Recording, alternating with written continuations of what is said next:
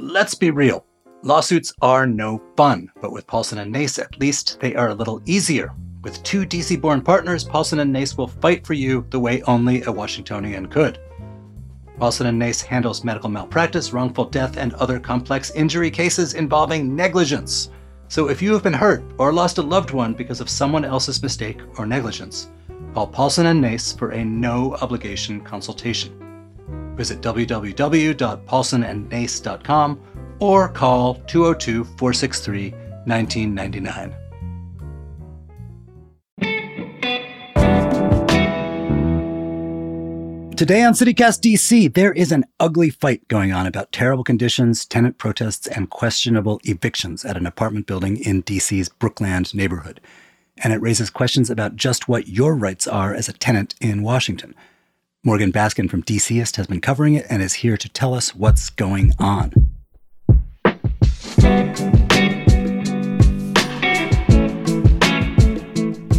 Today is Monday, July 17th. I'm Michael Schaefer, and here's what DC is talking about.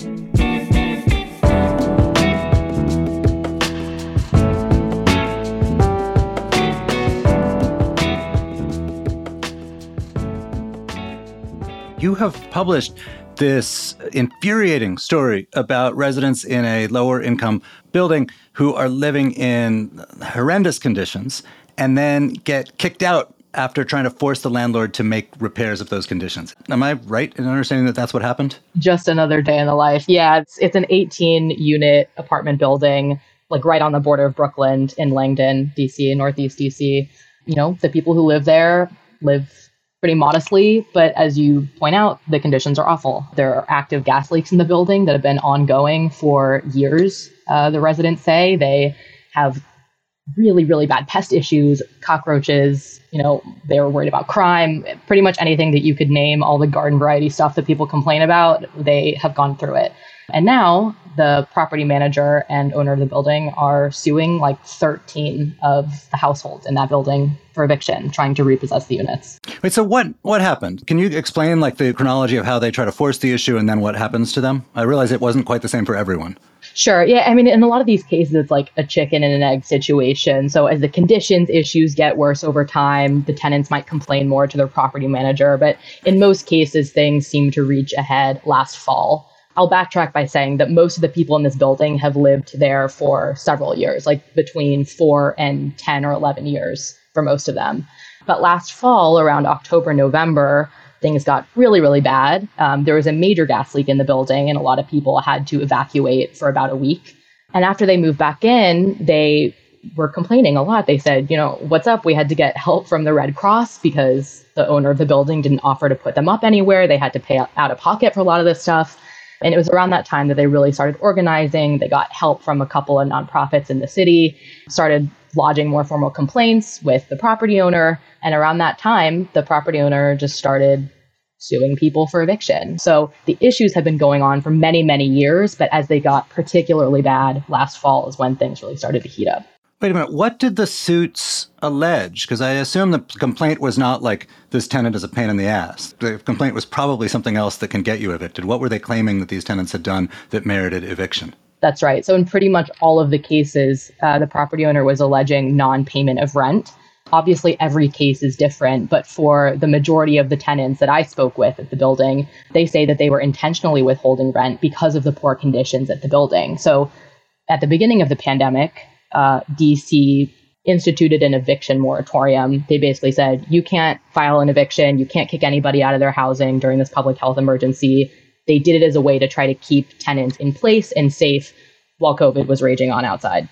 That also meant that tenants felt more liberated to vocalize their complaints and stand up for their rights. They knew that their landlords and their property manager couldn't be vindictive or like act in retribution if they were to withhold their rent and like allege poor conditions and try to make things better for themselves. So a lot of these tenants did that. Back in March, April 2020, they said, you know what, until you fix all these problems, until the pests are gone, until we fix the pipes that are leaking gas, we're not going to give you rent. In DC, because, it is a city where the government recognizes people's right to go on rent strike. That's what a lot of tenants in buildings across DC have done.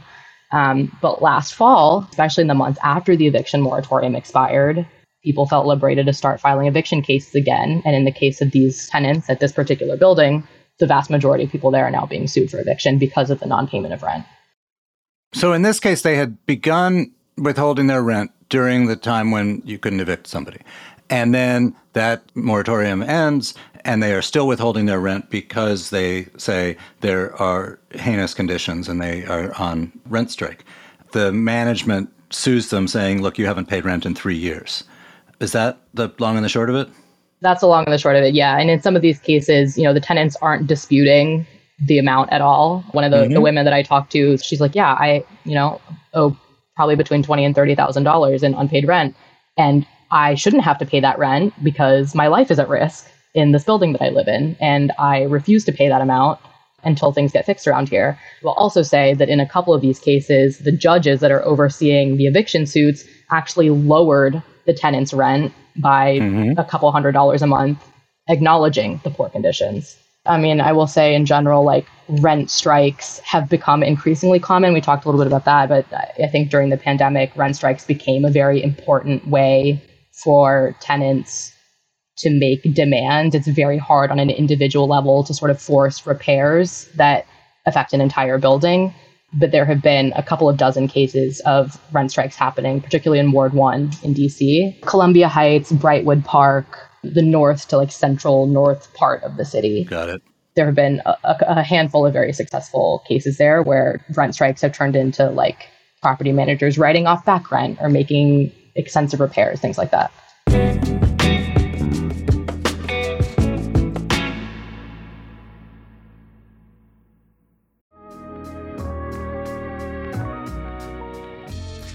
It's time to get dressed up, DC.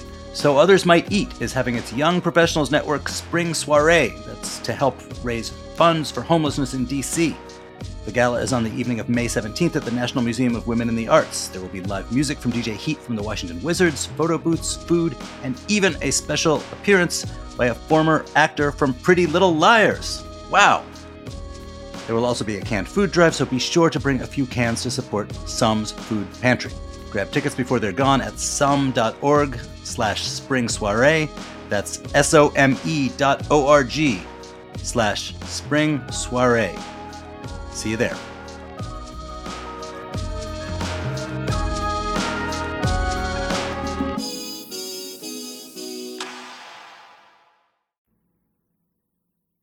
Okay, so you said that there were 13 suits filed. How many people have actually been evicted? And then what about the others?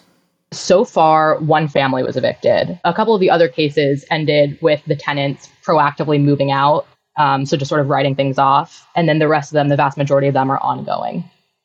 And so in these cases where you say the judge has lowered the rent, are those cases still ongoing, but with a lower rent backdrop? They are, yes. And two of the women that I spoke with for the story, they're actually seeking a jury trial. They want to be able to point to a jury and say, these are the conditions that I'm facing.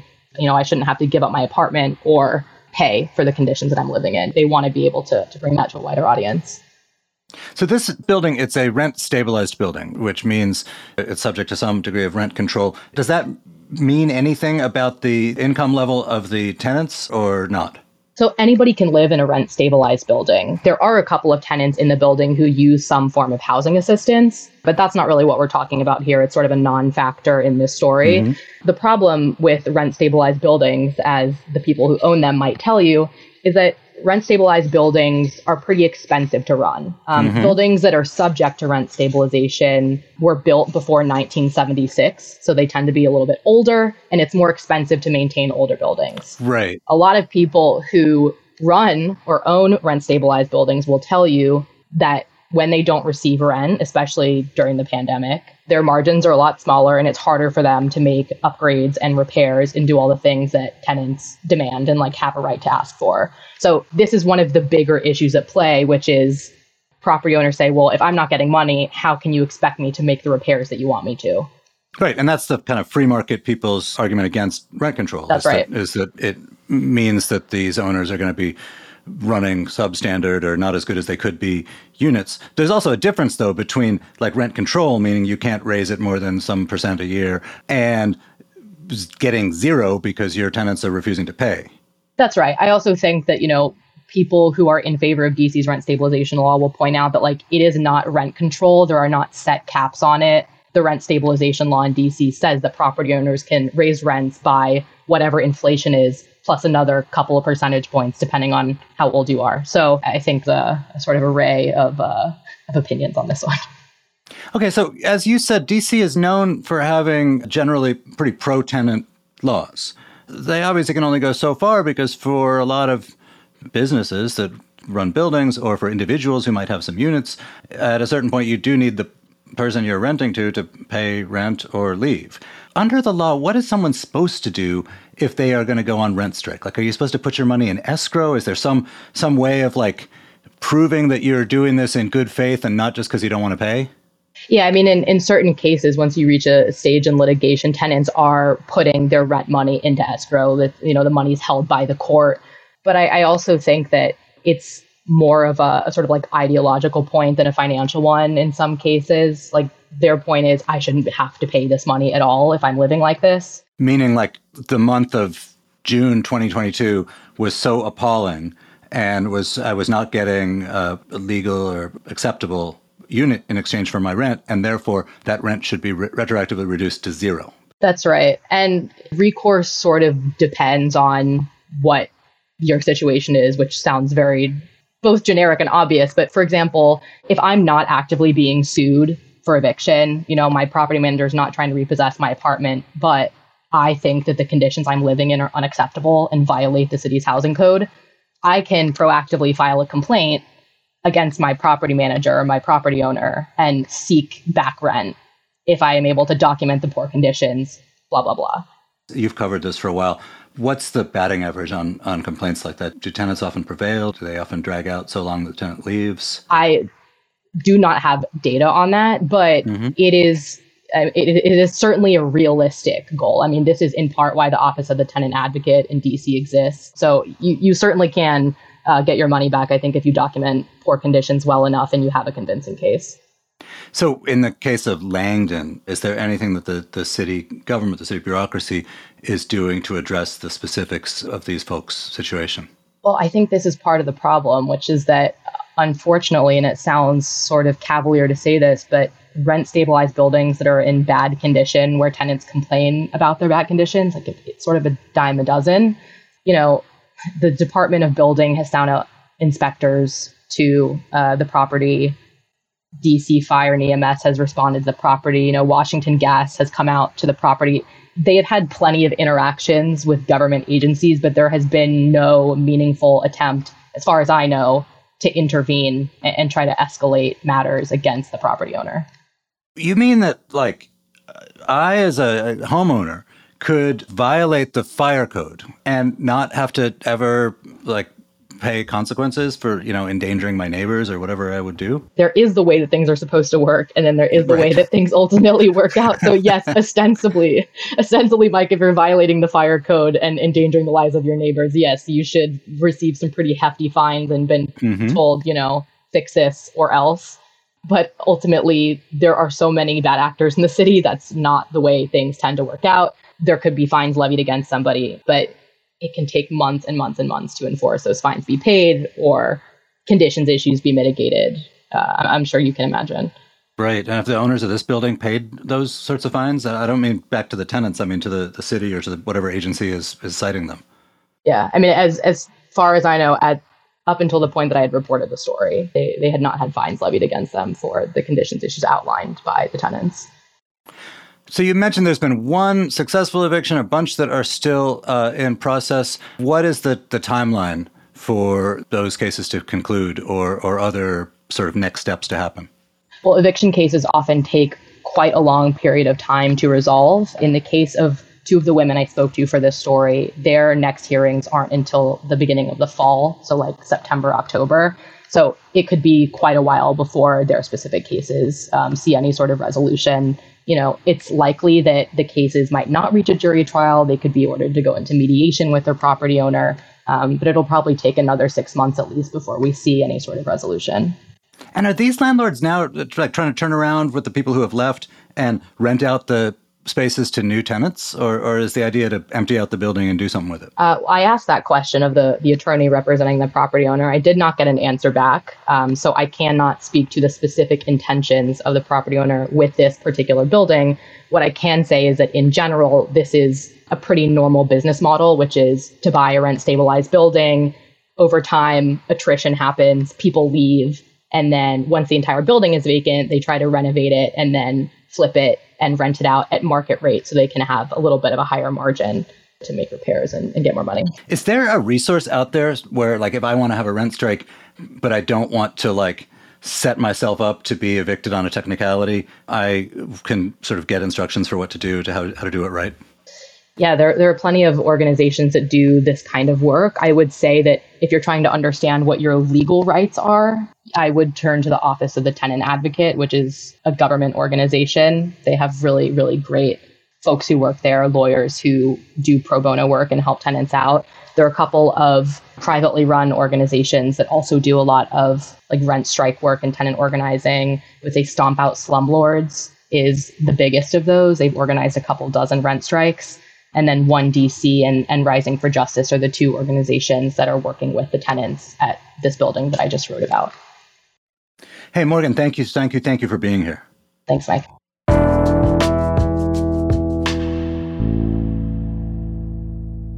Before you go, here is some quick news.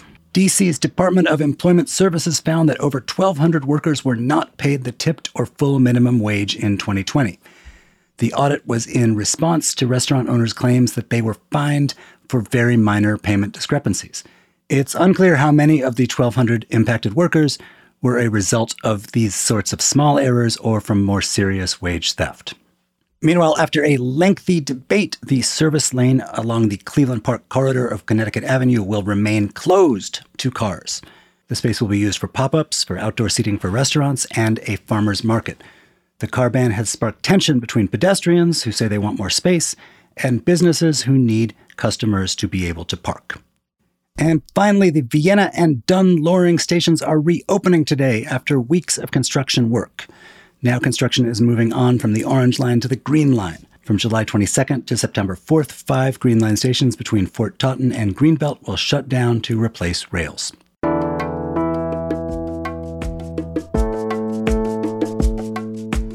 That's all for today here on CityCast DC. If you enjoyed the show, why not tell a friend, rate the show, leave us a review, and subscribe to our morning newsletter. We'll be back tomorrow morning with more news from around the city. Bye.